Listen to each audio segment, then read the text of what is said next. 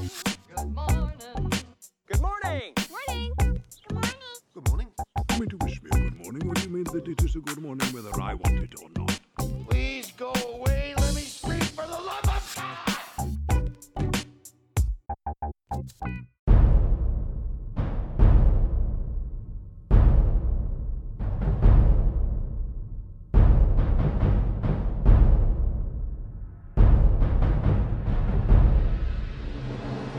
I believe that is the sweet smell of revenge. Success. Yeah, I mean, if revenge is a dish best served cold, it's probably a tiramisu, right? I don't want to eat it. Oh, no? No. Tiramisu. Could be frog in a pond. Come on. I do like leftovers. KFC the next day, served cold. That's revenge, my friend. That's revenge. That's revenge on my body for Yes. not being able to finish it the night before. Should we record a podcast? Let's give it a shot. We've never done one before. We'll do it. Thank you for listening, everybody. This is a podcast. It's Good Movie Monday. We appreciate you listening. We are dedicated to nerdy cinematic ramblings. It's what we do. I'm Glenn Cochran, and my cohort is Ben Helwig. Every week, without fail, the two of us spend an hour chatting about movies, essentially wasting their time, right? Yeah. Do you remember when, was it, I think it's Alan Partridge used to introduce the show. He's like, I am Chacho. I wasn't going to copy. Is it? Yeah. We are Chat Show. We are Chacho. Yes, and... Now, Glenn, Yeah. would you like to sing a medley of ABBA songs with me right now? Where do you want to start? Oh, what a shame. We don't have a Take a license. chance, take a chance, take a chance, take a chance, take a... I'm just completely ripping off Alan Partridge now. Sorry, I interrupted you. No, that's all right. Where are we? I don't know. Good thing you've got it all written down. Yeah, I guess we're going to waste people's time. That's where I was at. Yeah, That's yeah, where I was at. that's all right. And this week is no exception. No. Whenever I can attach a theme to the show, though, I do it. You know, we ran out of themes for a while, and we stopped doing it, and then you brought it to my attention that we've stopped doing it, so I'm bringing them back. Bringing him back. Bringing them back, and today's show is all about revenge movies. Nice. So that came full circle real quick there. Yeah. It's almost as if it was planned. In fact, the last time we spoke about revenge movies on this show was when Matthew Holmes was on the show to talk about the cost before he went into production. And now the film is out, and we're going to talk about revenge movies again. Perfect. There's another little circle. Yeah. It's funny how that works. A Venn diagram. So on today's show, we're going to actually be chatting with Kevin D, one of the stars of the show. He's the guy that gets the shit beat out of him and tortured. Of the cost. Of the cost, yes. Yeah. That's right. But as a bonus for everybody, our social media this week on Facebook and YouTube, there will be a bonus video with myself and Matt having a chat about the film as well. So that saves you and I recording extra content, mate. Yeah, perfect. I did it for you. Or you did it for him. All for you, mate. Well, yeah. We have a fun show as usual, though. The other cohorts are here. Jarrett's going to do one of those sneaky little, I guess, 30, 40-second bits because he's in Monster Fest mode too. You have the time to come over and record an entire show, and yet all he gives us is like a soundbite. But I wouldn't say I have the time. I make the time. Exactly. No, Jarrett, we do appreciate it. I'm not just having a dig. I'm actually having a joke. Because he is the only person who listens to the show, so you know he's going to hear it. That's So right. maybe don't. I'll walk it back.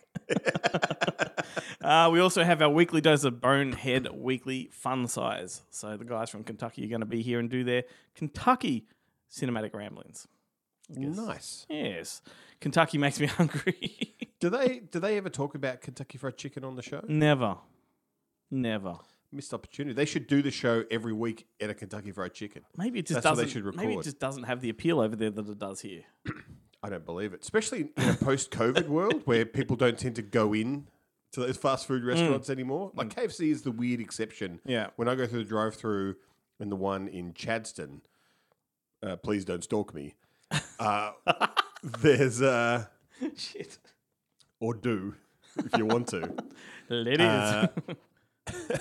There's always people in that one, but when I go through the drive-through at Macca's or Hungry Jack's, there's never anyone in there.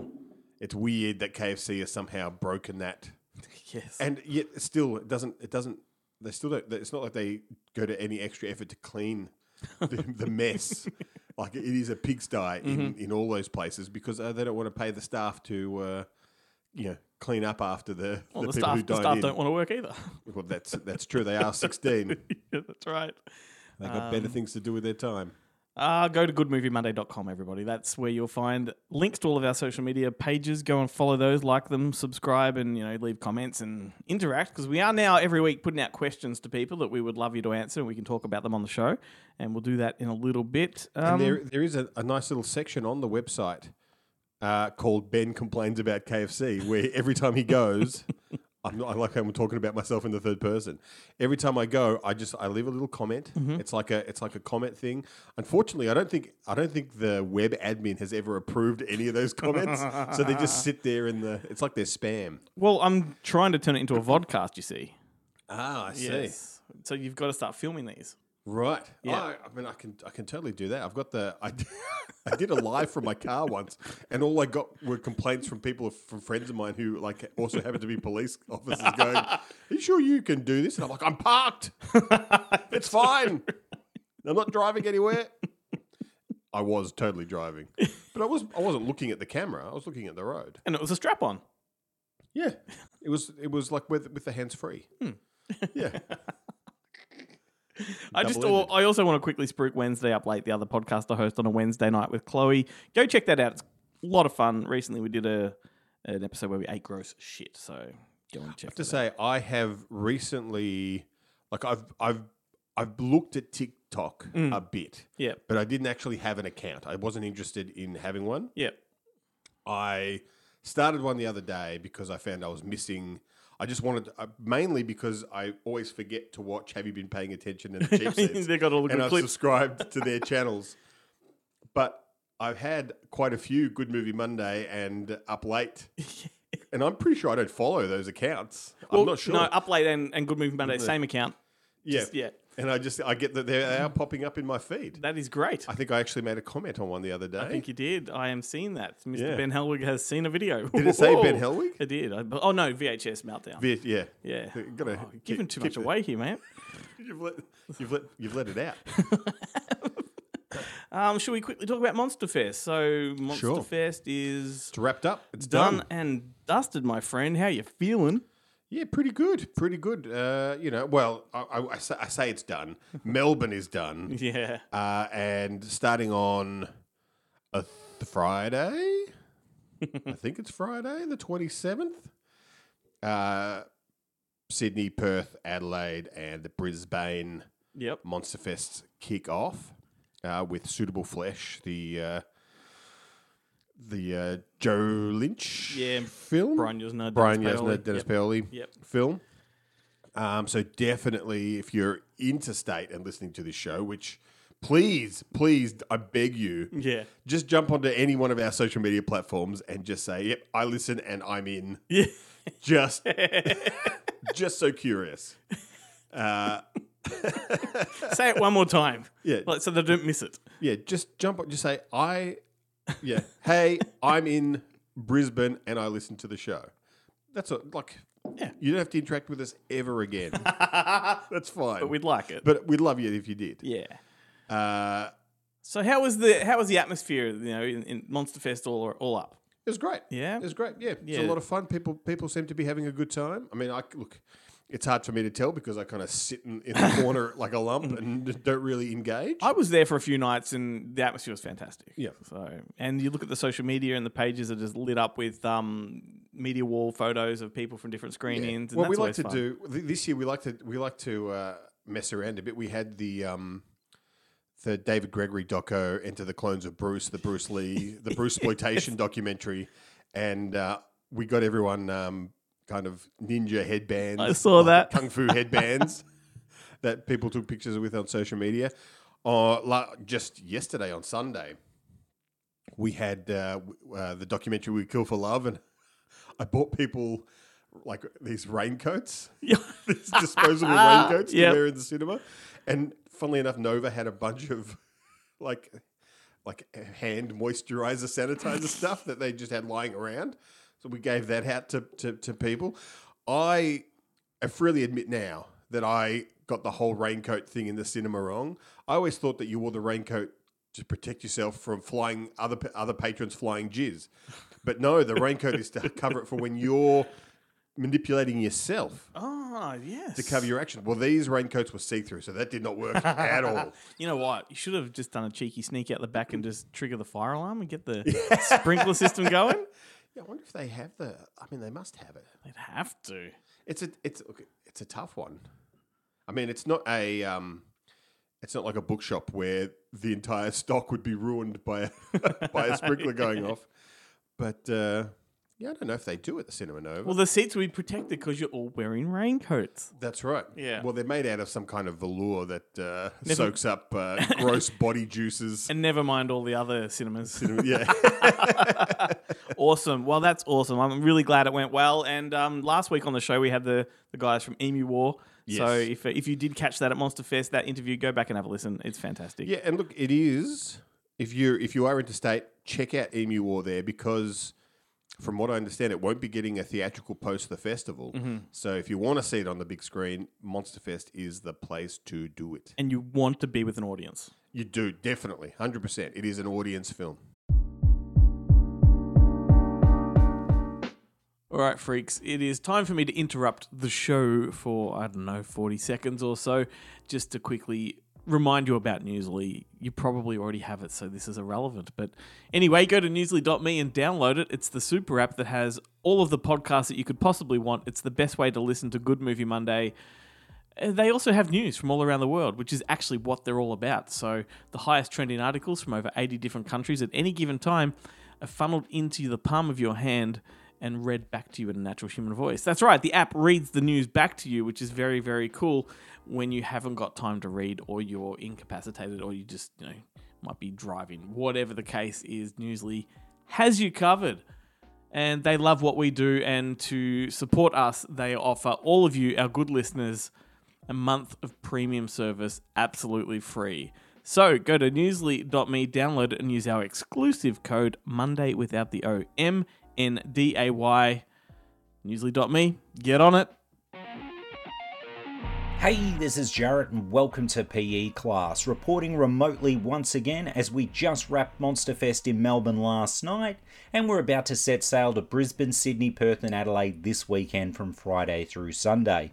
But let's get on to this week's releases. First up, Umbrella, and they're releasing probably or possibly my favourite genre film of the year. The year's not over yet, but I really love this movie.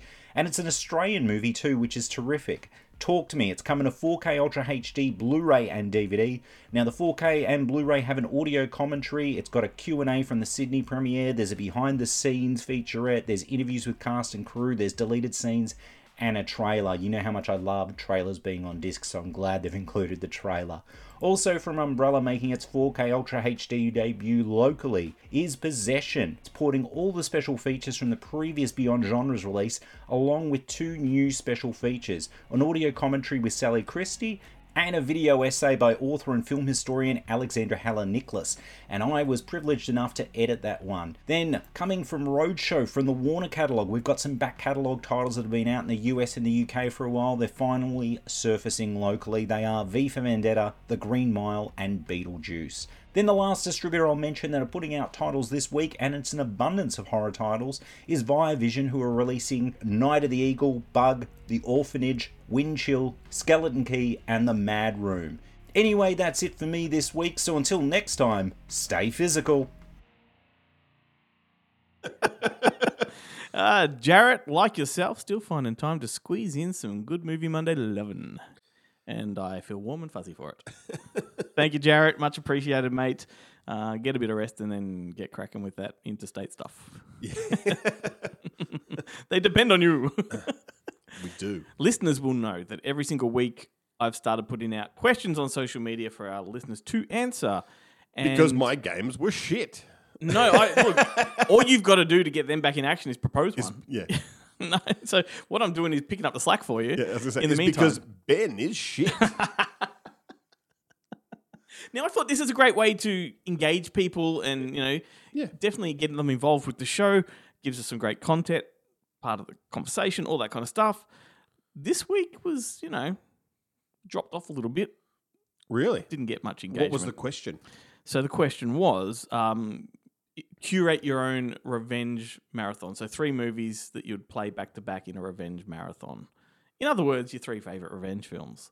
We only had a few comments, so I'm going to read them out, and then we can talk about this a little bit. Brody Kane comments every week. Good old Brody Kane. He's been with us since episode 1.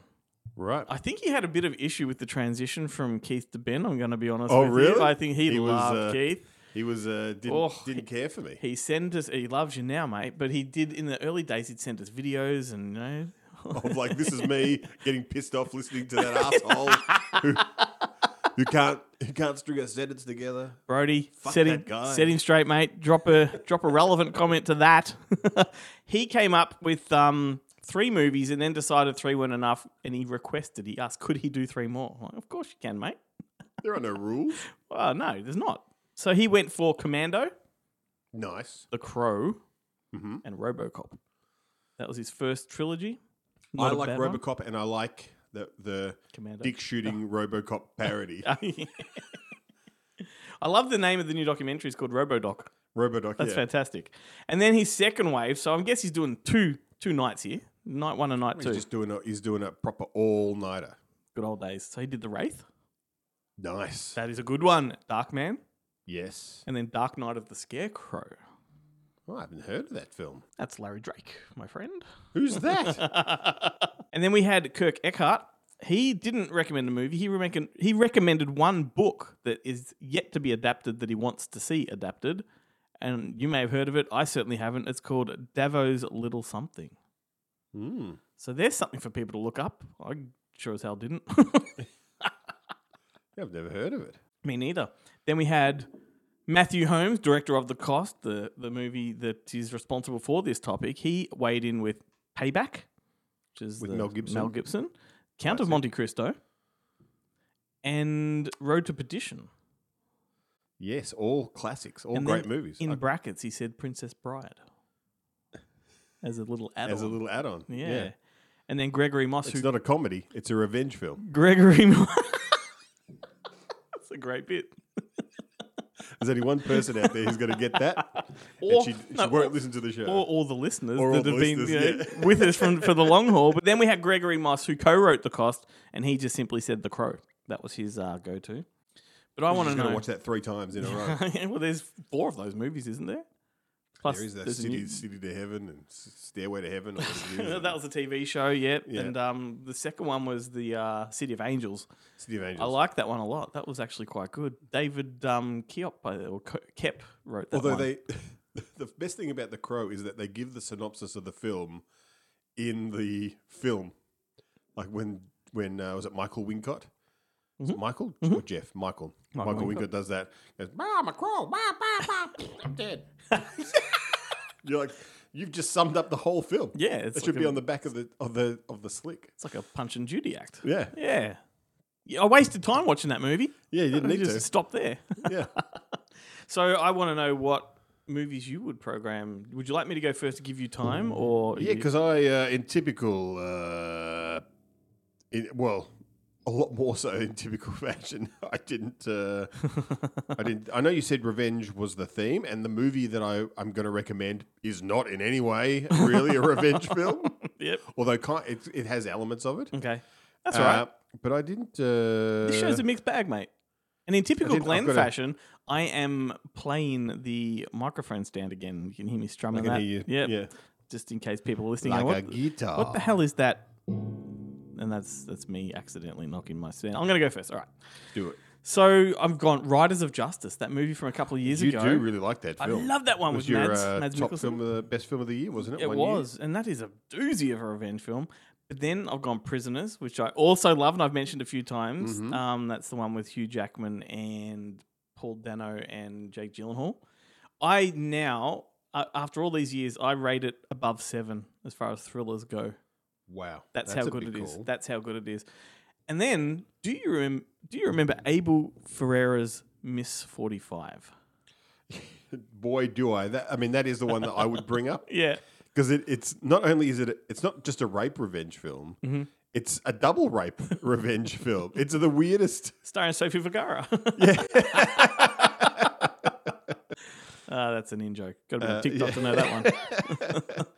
Yeah, if you're a big fan of The View, Yeah, then that's right. that joke will. So I haven't seen Miss 45 since VHS days, and I don't remember a whole lot about it, but I do remember loving it. You know when you're a bit pretentious and you're younger and you watch these extreme movies just because it's cool to? Yeah. That's one I used to watch. Is it Love and a 45 is another one, I think? Love and a 45, isn't that a road? That's more of a road Yeah, trippy but that's one. another one of those sort of extreme movies at the time. Was that the one with Rory Cochrane and Renee Zellweger? Yeah, and Yeah. Gil Bellows. Yeah, so that was like an R-rated movie that I just watched because it was cool to watch R-rated movies. Well, that was in the wake of Pulp Fiction. Yeah, totally. Kind of So- Pulp Fiction meets Empire Records. Yeah, so I lumped Miss 45 in that as far as why I watched it in the Yeah. early days, but I haven't watched it since. So that's my fantasy lineup of revenge films. There's a lot more I could do, but I'm going to stick with 3. Yeah, like it's an interesting one, isn't it? I mean, I think Mandy is an interesting revenge film to include in that marathon. I mean, it does have a cheddar goblin in it, It's so perfectly appropriate. it's a plus. That comes up on a lot of lists of great revenge films. If it's like a top 100, that's in there. Yeah, right.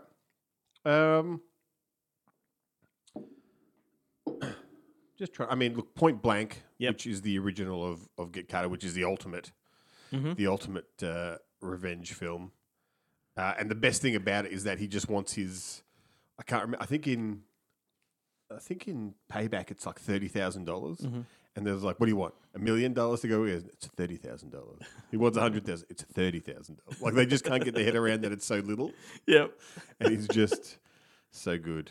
I'm just looking on. You're just doing the Google. I'm just doing the Google now to see what. It's a list of 50 best revenge films of all time on IMDb. And most of the ones that Old Boy, Of course. which Original. the greatest revenge film of all time is Death Wish. Yeah, of course. Unforgiven. Because then what's the difference? And I can't... Absolutely. I can't determine the difference between a revenge film and a vengeance film. Is it the same thing? Yeah, I think it is. yeah. I mean, well, okay. So my number one is going to have to be Get Carter. Yep. Literally, it would be Get Carter, Point Blank, and then maybe Payback, just because I love Point Blank so much. Yeah. But which is odd because I hate all the Get Carter remakes. What about the Limey? The Limey is a good one. It's very Get Carter-ish. It is. Yeah. And Terrence Stamp is brilliant in it. Yep. And I worked on the Blu-ray release for Umbrella, so So definitely. definitely I should like that With one. a bullet. Just trying to think if there's any ones that pop up in this 50 list that I am like, of course, Carrie. Why didn't anyone say Carrie? Because there weren't that many people who responded. Otherwise, surely it would be on the one with the most iconic line of pretty much any film ever, because it pretty much cemented Samuel L. Jackson as like, before he was Samuel L. Jackson kind of thing. It's A Time to Kill. Oh, yeah, I'm glad they're dead, and I hope they burn in hell. It's like one of the greatest lines in cinema history. Before he became a punchline. Before he became Yeah. before Dave Chappelle took the piss out of it. Yeah, that's right. I got a question for you, though. Yeah. Are you ready for the sex girls? I'm always ready for the sex girls. That's a lie. I'm never ready for the sex girls. From the actual greatest revenge film of all time, Revenge of the Nerds. Of course. Let's do it. I have to say that I do like Revenge of the Nerds. It is technically a better film, but I enjoy Revenge of the Nerds 2 a lot more. Me too. I've seen it a lot more times. All right, let's listen to that while I kill that spider behind you. What's that? Nerd. I smell nerds. Are you ready for the sex girls? The hot, big hot girls. Are you ready for the sex girls? The right, ultra vital, nice girls. They play pool in your house and take off their own clothes. They can talk about love 'cause they know where it goes. They are women without any faults. Are you ready for the pony girls? The ride fast, ride pony girls. Are you ready for the lonely girls? The sad, old, sad, lonely girls.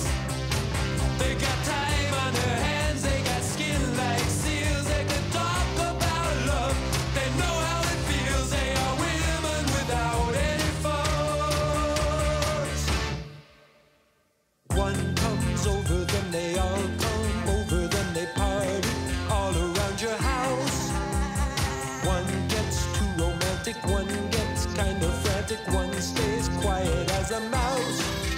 Bikinis gleaming in the morning light. You might lose your life. They go crazy in the bedroom, baby, and they might explode your mind. Are you ready for the sex girls? The fine, fine, super special, real sex girls. Are you ready for the best girls? The niche, big West girls. There's a knock on your door and they're there in your house. If you can't talk love, then you better get out. They are women without any fault, and they are never accidental, and the party never ends. So close your eyes and make a wish. The sex girls will be there. Are you ready for the sex girls? Sex, sex, sex, sex.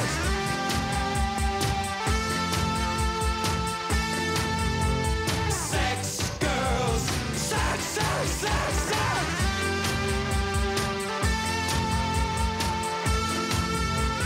Sex girls. Sex, sex, sex, sex.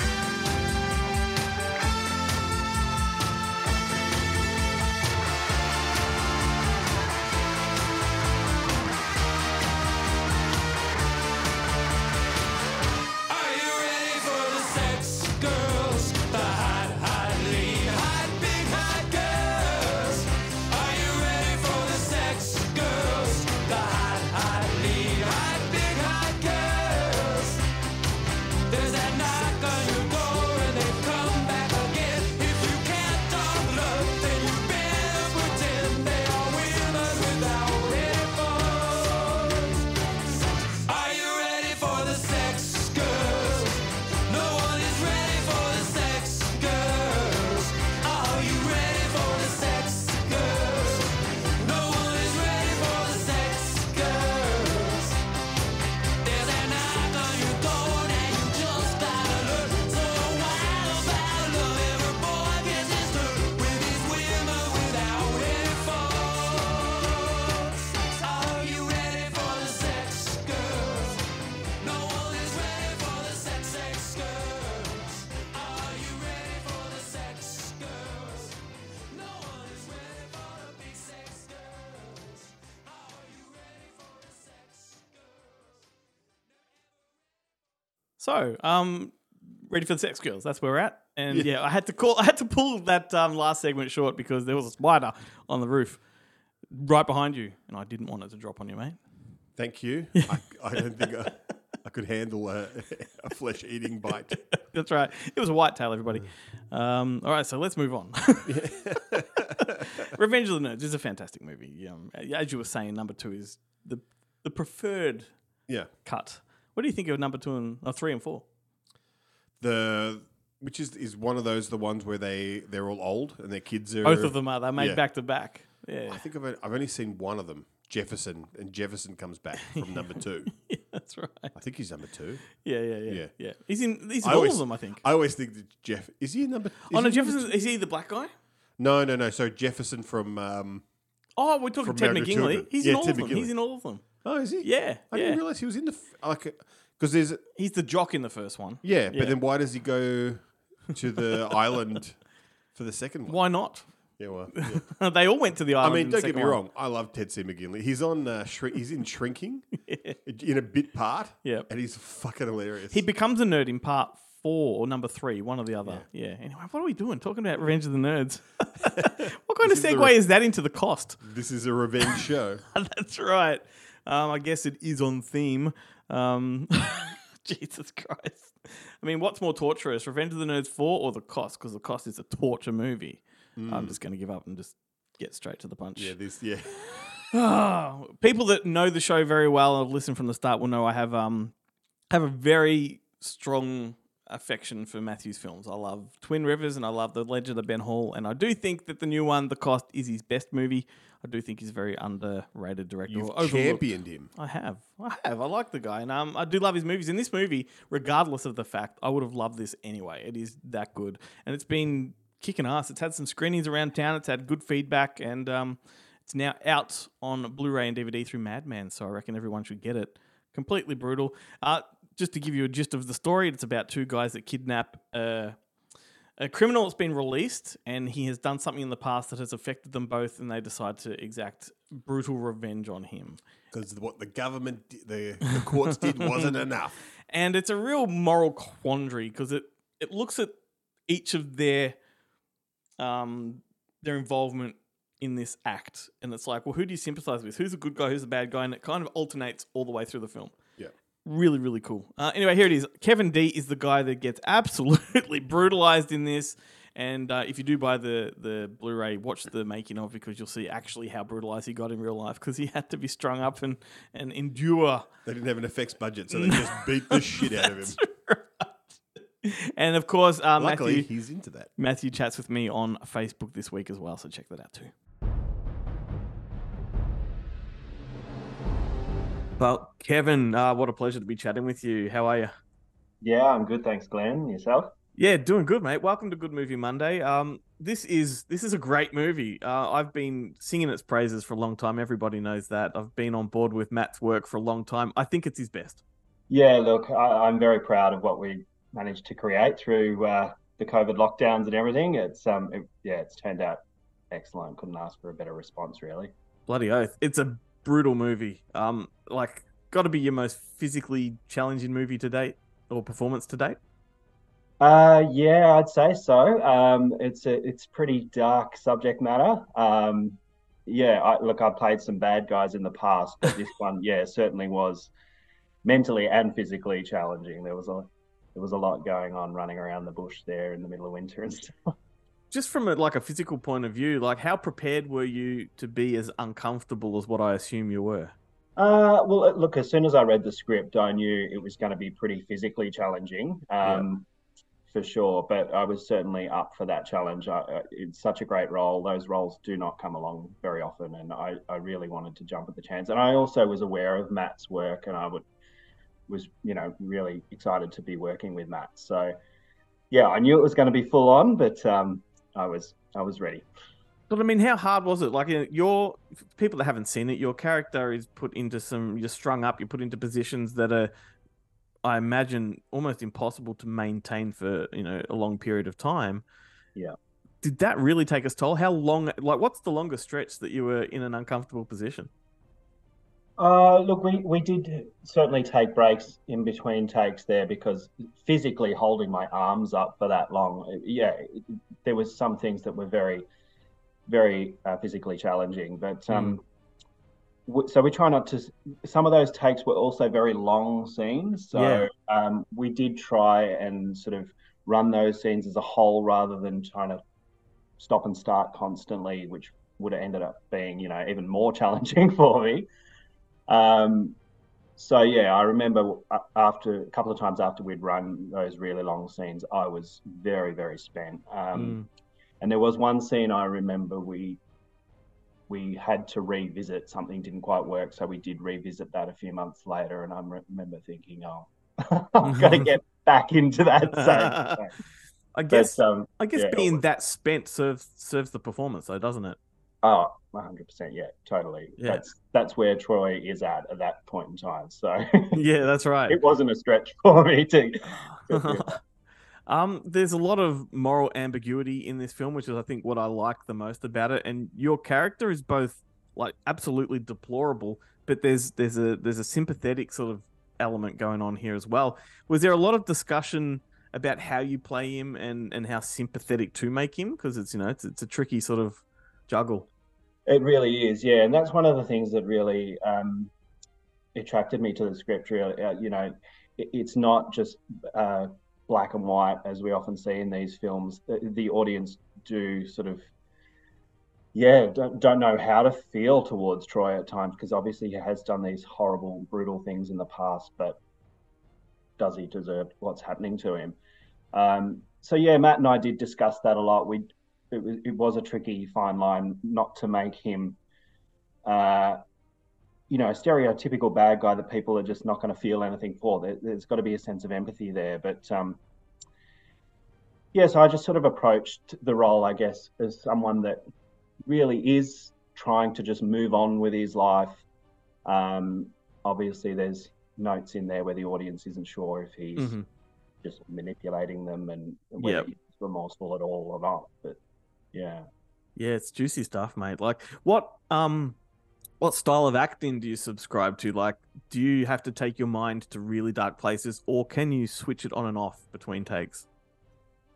Look, I think sometimes you have to be able to have a certain amount of just being able to switch it on and off, especially in roles like this, where, like I said, I have played some murderous type characters before, often drawn to characters that are, dealing with redemption and things like that. So prisoners and all sorts of horrible characters. And it's hard to really fully immerse yourself in that psyche constantly. It's not good. It's not healthy for you. So and especially, like I said, there were times we were shooting in between lockdowns, so there was a lot of chopping and changing, and so you have to be able to sort of slot in and out of this character at times, and sometimes you don't have a lot of time to when you're doing indie filmmaking.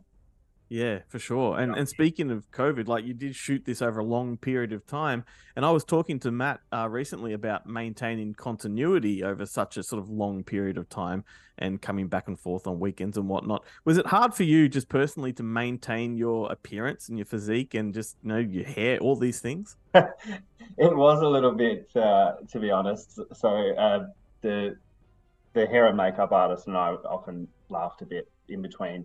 When we were watching the film, we could tell which shoot was when, because I'd put on a little bit more weight or I'd lost a little bit of weight. I mean, you don't really notice that in the edit in at all, but No, you don't. we knew. Yeah. So yeah, it was tricky to try, and continuity is always a bit of a nightmare, but especially when there's big time jumps, in between shoots. So Did you have other projects in between or anything like that that you had to sort of keep in mind as well?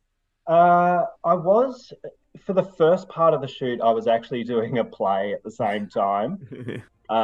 So that was a pretty intense time, trying to juggle both those things and very different subject matters.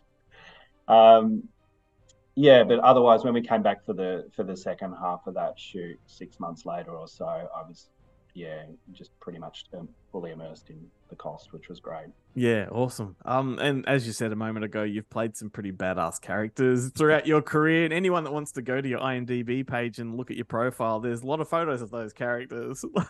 Do you prefer playing bad guys or good guys? Do you have a preference, or is it all fun? Look, a lot of people, I know Matt had issues casting this role. A lot of actors, sometimes these roles are a bit too full on, too intense. Don't want to put yourself through that sort of mental anguish. But I just think, those characters are such juicy roles. Sometimes I feel like I'd be mad to not, take on the challenge. But having said that, I do know a lot of friends and family who are just like, can you just do a rom-com for a change, Yeah. So it is fun sometimes. I just did a comedy shoot the other week, and it was great just to do something light. And Well, wasn't your first movie Road to Nil? Oh God, yeah, years ago.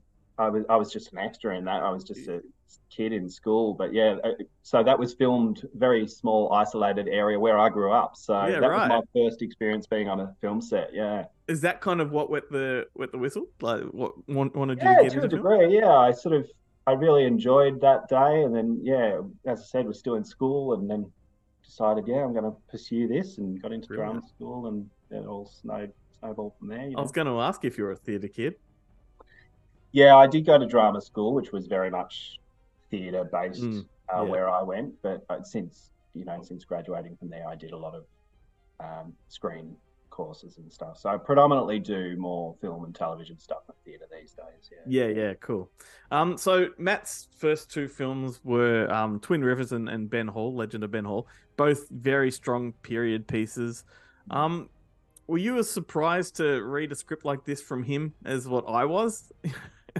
Yeah, I was a little bit, because I remember speaking to Matt. I hadn't met him in person until it came to doing the cost, but I remember chatting to him online about he was working on another bushranger project. It revolved around Glen Rowan, I believe, and yeah, so I was very much aware that was, where he was heading, and that was his favorite sort of genre. But so when this came around, I was like, oh wow, okay, very different.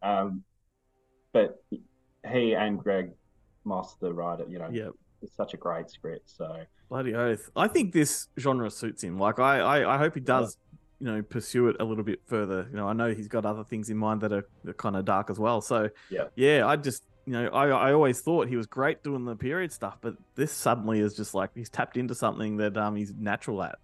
Oh yeah, totally. He's done such a good job with this film. Yeah, I think we were all blown away because as we've discussed, it was a pretty low budget indie thing, but he's done an amazing job with it. Yeah, he really knows how to nail this style, I think. Absolutely. So, what about you? Like, what kind of movies do you gravitate towards in your in your downtime? Just watching at home, you mean? Yeah, just just for shits and giggles, mate. You've got some time to yourself. What are you going to watch? Look, I do, I guess, tend to gravitate towards drama than comedy or fantasy. So yeah, generally hard hitting drama is where I'm at, I think. Yeah, cool. Do you have any go-to filmmakers? You're a Scorsese guy or? Oh God, yeah. Who doesn't love Scorsese? Yeah. Look, I don't know that I have a favorite director or anything. Yeah. Cool. No one in particular, but I always love to pick the brains of people I talk to just to find out what kind of stuff they are into, outside of work, Yeah. But yeah, look, this movie is great. I really hope everybody discovers it. And interestingly, I was at the cast and crew screening, and it was only when the credits rolled that I realized I was sitting next to you. Oh, right. Were you? Yeah, dude. So we can say we've watched a movie together. So we have. Well, yeah, that was the very first time we were all. That was very hard to watch the cast and crew screening because I've seen it a couple of times on the big screen since. But yeah, you probably don't remember, but I turned to you and I'm like, oh my God, I'm fucking sitting next to the guy. Like, it's him. He's alive. Yeah, that's right. But mate, no, thank you so much for taking time for our show. Like, it's a pleasure. We've been spruiking this for a long time, right from the inception when Matt came on the show to now. And look, I hope good things happen for you, for Matt, for the film, and yeah, onwards and upwards. Oh, thank you, mate. Thank you so much for having me. It's a very exciting time. I've got quite a few screenings coming up, and yeah, it's very exciting indeed. Get on it, everyone. All right, thanks, mate. Thanks, Glenn. Cheers. Welcome to Bonehead Weekly Fun Size. And this week, we're talking fictional books. And I'm not talking about just books that don't exist. They exist, but only on the silver screen. James, you're the literate one. You go first. I'm going to talk about one because it's a movie I enjoy that nobody talks about much anymore because it's one of the greatest, most terrible books ever in that it is supposed to allow you to summon forth the Dark Lord Satan, the ninth gate of the Kingdom of Shadows. If you've never seen the movie Ninth Gate by Roman Polanski, it's supposed to be a 17th century book that was written in league with the devil. The author and so Dean Corso is a rare book collector who finds or buys or obtains a copy, but he believes there's only 3 copies left and he believes only one is authentic, and he hires Dean Corso is Johnny Depp's character. The guy that owns it hires him to track down the other 2 and determine which one is truly authentic. And as you might imagine, things start to get weird and creepy. And it's a movie I enjoy. Watch the director's commentary and it'll put you to sleep. But the film itself is kind of fun. And the book it's based on is called The Club du Mont. It's definitely a fictional book that, if you're looking for fictional books that are used in film that drive the plot, but also are just creepy to think about. Nine Gates of the Kingdom of Shadows is a great one that doesn't get a lot of attention. I'm up next. I was really torn, but I have to go for Handbook for the Recently Deceased from Beetlejuice. You dickwad. Why? I think that may have been what he was going to use, Joe. All right, I'll use my backup, bitch. I'm sorry. You want me to do another one and you do this one? I've got to do my other one. I don't mind. No. You go. Well, I just would like to read the damn book. So you're saying that most humans, living people, can't or won't see ghosts? Reads like stereo instructions, Chad. I just want to read it. I know It doesn't exists exist. now. Like people from our generation decide to ruin the mystery and write the book. But did you ever bother to read it? Oh hell no, I'm not reading that shit. No, In all just fairness, want the you color. could say that about almost any book, and that's going to be Chad's response. That's not Chad- true. Chad read a book. I've read several books. See That- Spot I Run. was like, how'd that cat get in that hat? Nobody ever gave him the now, origin the story. Bob books. He's read some of those. He's reading them to make. Pat sat. Yeah, Pat yeah. sat with a cat. So, Chad, you're up next since I stole yours and spoke so little about it. Yeah, I can't believe you stole mine and then proceeded not to say a damn thing about it. I don't know what you want to say. I said the quote from it, and then I said Beetlejuice is directed by Tim Burton. It came out in 1988. Not looking it up, just remember.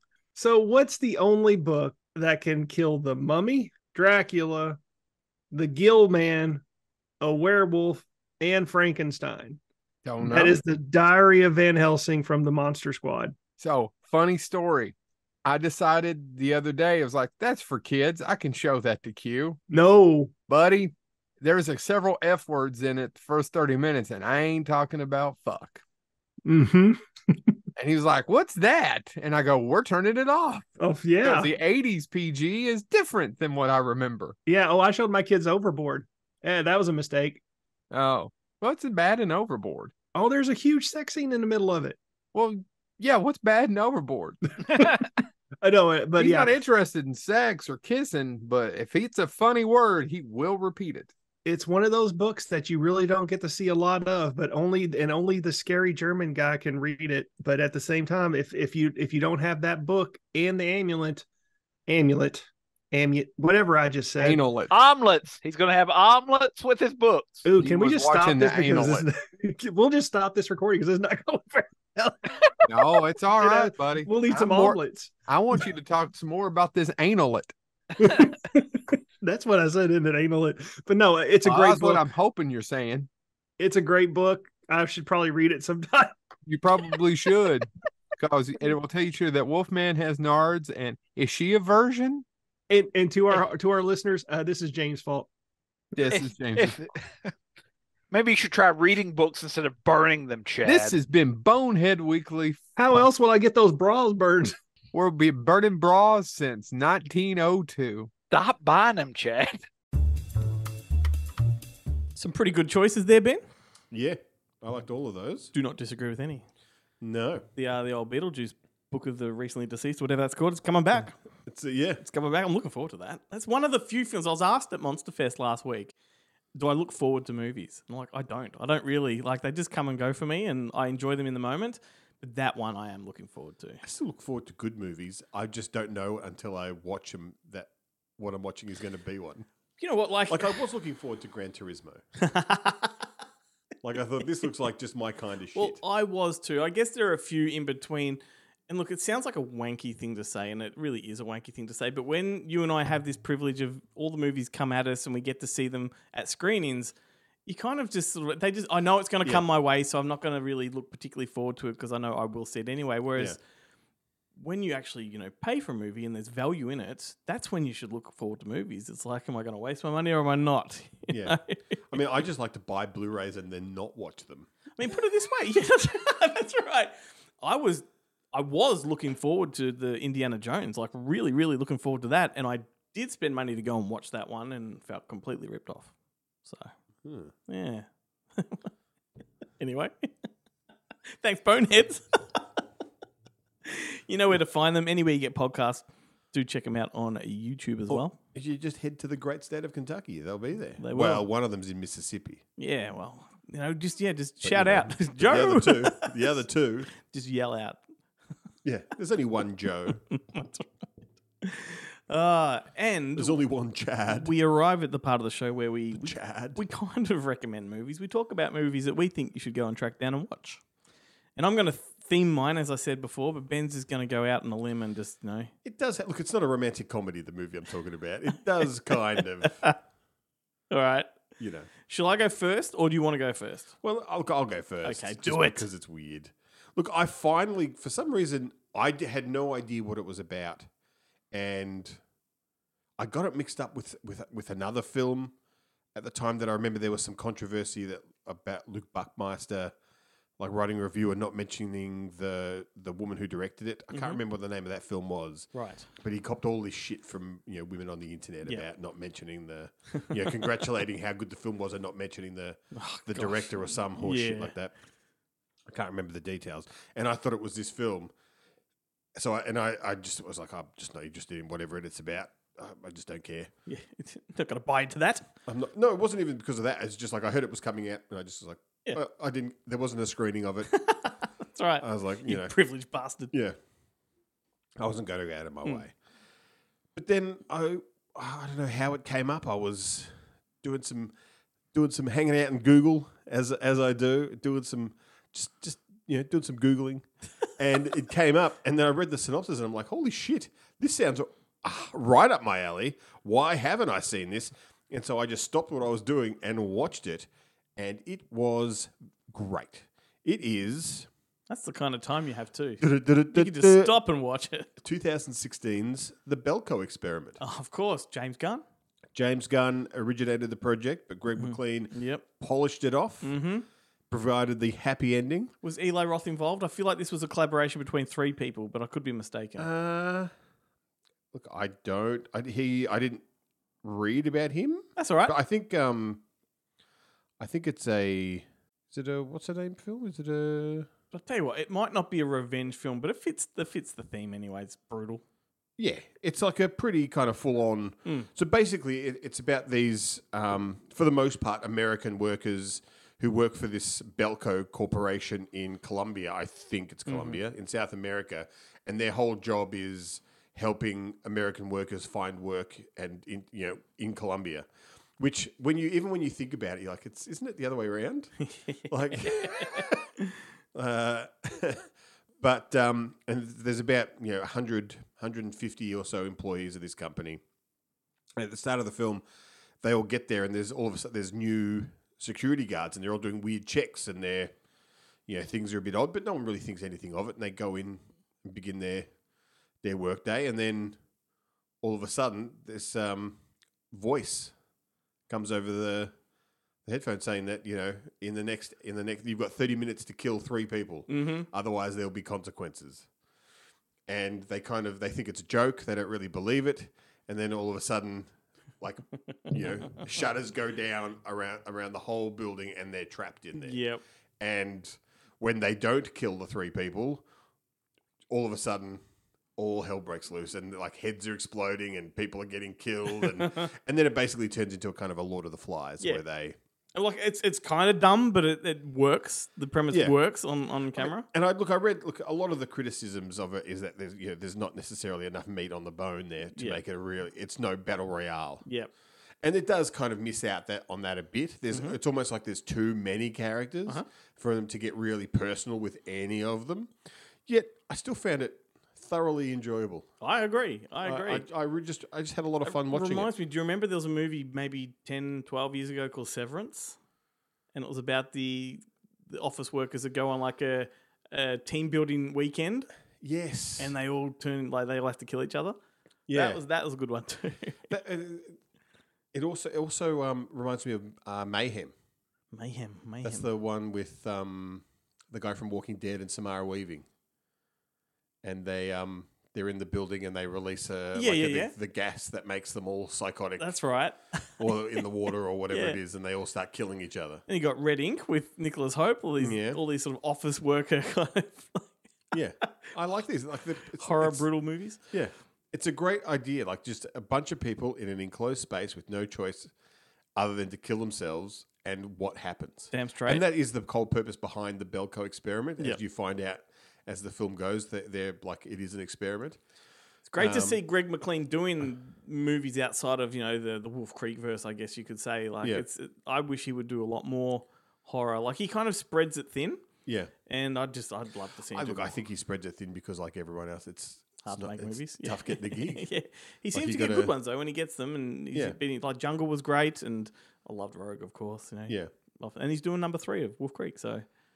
He's still busy. That guy never dies. But it's got a great cast too. John Gallagher Jr., who I had no idea he had got a leading role. Like, I remember seeing this guy as a kid in like an episode of The West Wing. Yep. And then he's kind of worked for Aaron Sorkin again in other things, and he just keeps popping up in things.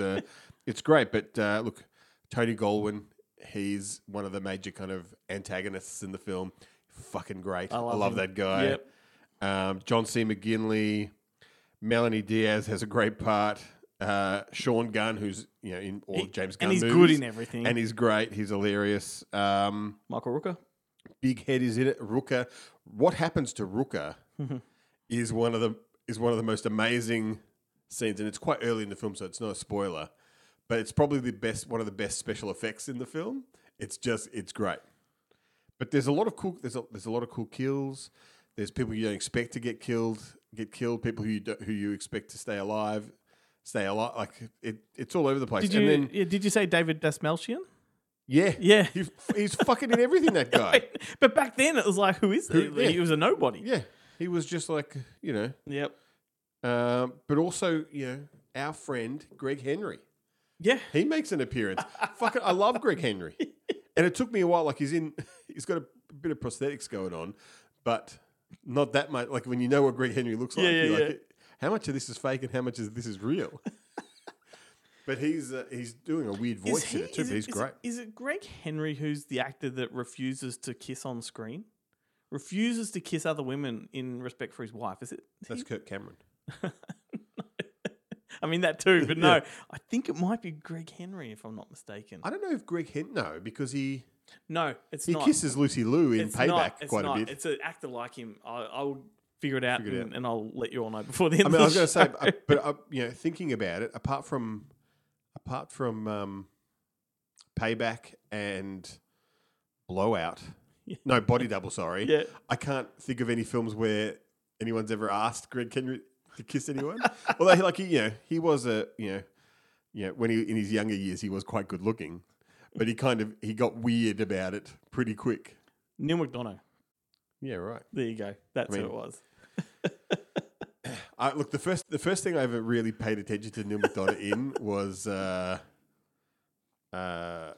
what is it? The cannibal movie with Guy Pearce in the. Oh yeah, of course, Ravenous. Ravenous. Yeah, go on, do it. He's the do albino. It, do it. He's looking me. The best. Love that line. So many sound bites of you doing that. Of me doing it, yeah. Oh my God. But he's the albino psychopath in that. And he's great. But he doesn't really, I don't even remember him having that many lines or anything in that film. He's certainly not one of the main characters. But then from that point on, it was like a light switch had been flicked. And you're just like, this guy is in fucking everything. He was even in that Resident Evil that you played at Monster Fest. He was. There you go. He's in Justified. He's in, what was that? Time... Timescape. No. Oh, the one with Paul Walker. No. Yeah, and the Richard Donner film. Was it? No. Gerard Butler. Is it? Yeah, Gerard Butler. Yeah. Was that Richard Donner? Yeah. I thought it was Crichton. It's based on Crichton. Yeah, but it's Richard Michael Donner Crichton directed it. Paul Walker. Right. Yes, he's in that. And Billy Connolly, and he's in that. Yeah, he's great, and he's like Timeline. Yep. Yeah. There we go. Excellent. I feel like we're getting there quicker. Well. This is part of the nerdy cinematic ramblings that we're talking about. Maybe we need to change the catchphrase of the show, and maybe then people will listen to the end. Yeah, I mean, I don't know what you do in the edit. How much of the awkward pauses while I'm trying to think of things you cut out. What can we change it to? Snappy cinema. I don't know. Segues. Yeah.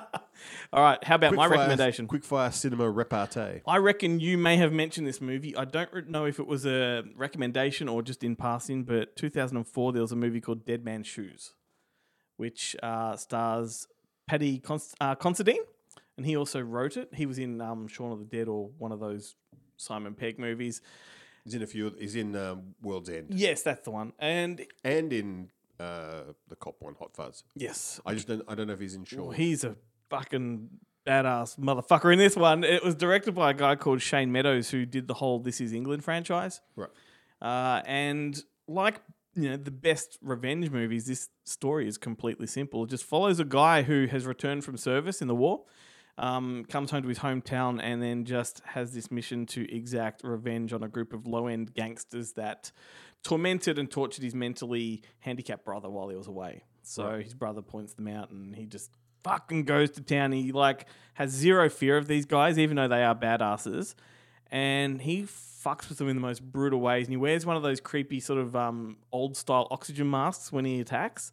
And that freaks them out to begin with. But then he creeps into their rooms when they sleep and he'll paint them in drag and stuff. So they wake up and they're like, who's fucking with us? So he really fucks with them before he unleashes hell upon them, and it's violent and it's gratuitous. I'm going to have to check this out. The poster itself, I remember back in the VHS days, the cover on VHS was just like, oh, this is like a terrifying movie and I haven't even seen it, you know? Yeah. And I've seen it maybe twice, maybe 3 times since then. And it just blows me away every time. It's just got a real sting in the tail as well, and I just couldn't recommend it highly enough. So it's called Dead Man's Shoes. Dead Man's Shoes. Because you know the Paddy Considine movie that I it's another one that I think it's got a line in it that I repeat all the time. Yep. So tell me if you've heard it, but it's Romeo is it Room for Romeo Brass? Have you seen that film? I know of it. I haven't watched it. And Paddy Considine has that. He writes a poem for this girl in the film. He's like in all his films. He's a bit mentally unhinged. But he's got a really weird accent in this one. He's like, 1 beat, 2 beats, my heart beats for you. It's the only line I remember from the film. And it's just every time I think of Paddy Considine, I'm just 1 beat, 2 beats, my heart beats for you. Well, I should mention, if I haven't already, he co-wrote this one as well. So nice. Yes, he wrote it for himself. Yes. That's what they say. Make your own work. There we go. There lies the end of the show. We've reached the end, my friend. Excellent. Time to wrap it up. Yeah. And there's no video. There's no video this week because I've got a bonus content. You got a bonus content one. So Perfect. we can watch a movie or something. Whatever. Let's watch Dead Man's Shoes. You've just seen it. Not before we play a song to take us out. Back to Paradise. Do we know what that movie's from? It's by 38 Specials from Revenge of the Nerds 2, mate. Oh, no. I don't remember the soundtrack of that at all. The second you hear this song, you'll be whisked back. I have to say that while I have seen Revenge of the Nerds 2 probably 30 times, the last time I would have been probably 13 years old. Yeah. Like I watched it. My grandmother, for some reason, had it on tape. And so every time, along with the pilot for Kung Fu, the Kung Fu TV series, it'd be Revenge of the Nerds. And there's one other movie, I can't remember what was the other one that she had. Oh, Hans Christian Andersen. But she had Hans Christian Andersen. She taped it at the end of one movie so that it was the first half. Yep. And then the second half was on another tape. Yep. So I only invariably ever watched half of Hans Christian Wow, Andersen. look at those coconuts. I do remember all the booger stuff. Absolutely. The burp, the belch master. Yeah. James Hong. That was my introduction to James Hong. What an intro. Yeah. And then the next thing I would have seen him in is Big Trouble in Little China. I'm like, this guy is the greatest actor in the world. And I only realised it when I watched it again like a couple of weeks ago. James Hong is in the pilot episode of Kung Fu. Oh my God.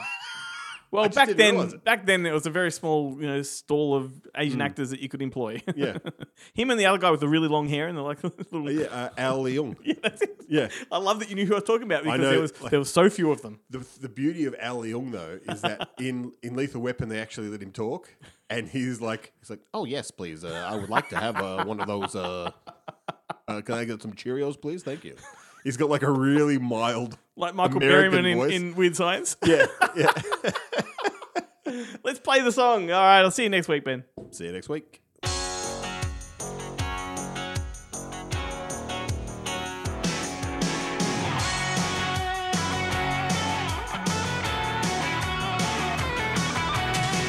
your coat, honey, grab your hat. This train is leaving and it ain't coming back.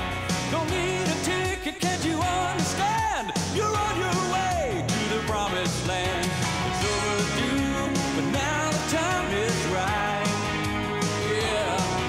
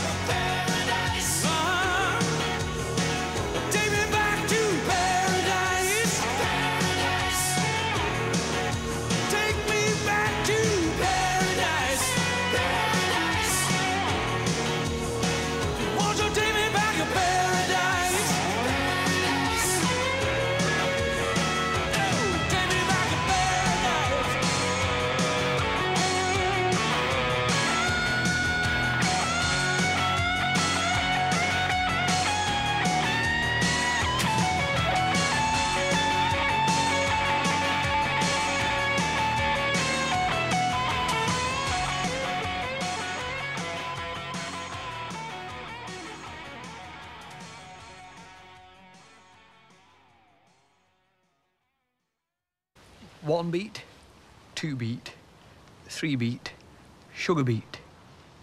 4 beat, 5 beat, 6 beat, wheat beat. 7 beat, 8 beat, 9 beat, art beat. My art beat. My art is beating for you.